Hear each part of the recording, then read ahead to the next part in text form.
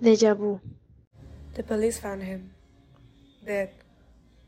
The man who tortured and killed hundreds of people, children, women, men. No one was able to escape. His name was Richard Kennedy, and he was my great-grandfather.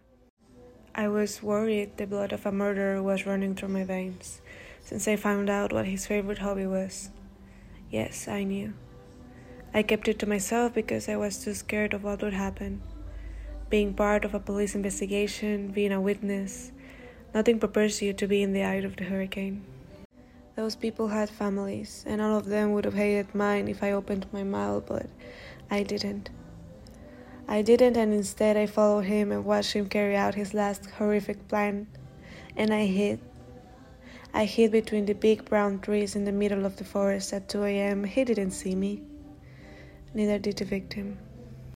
I saw him use tools I had never seen before, and I saw him break bones I didn't know we had. The moment he exhaled as he finished burying the corpse, I knew I had to call the police. But there were steps approaching us. He heard them. I did too. He ran, so I did too. The sound stopped, but I kept running behind him. He ran really fast for a 65-year-old man, but I'm an energetic teen. I can run faster. He stopped at a river to wash the blood off his hands.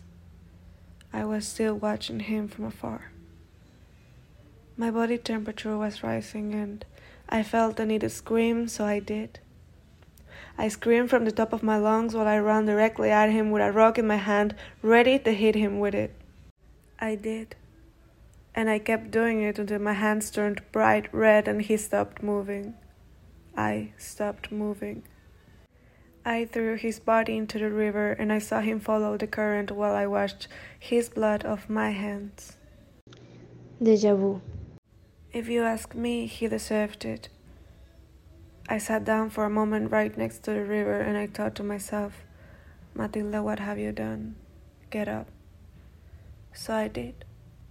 And I started walking back home with frizzy hair, scruffy clothes, and I realized I had lost my necklace. Oh God, my necklace. I ran back to the river, raising the sun and the sky's beautiful dust colors, lights, patrols, people. They were there already. They arrived faster than I thought they would, and they have my necklace. It was inside a tiny plastic bag being held by a pair of hands covered in green latex gloves. My heart dropped, but I needed to do something. I needed to get it back, or else what, Matilda? You just killed a serial killer, you just killed your great-grandfather, and now the police have your necklace as evidence. Think, Matilda, you need to get it back. Convenient. The pair of green latex hands just left the necklace unattended on top of the patrol. A chance. Run. I got it and I ran, and I'm still running away from my sins. I finally arrived home. I placed my necklace in a kitchen drawer while I made myself a sandwich. I turned the TV on and sat myself down to watch the news. Guess what they're announcing? All the flashbacks no one knows, and now they have no evidence. I will always be lying. I will always have blood on my hands just like him. Deja vu.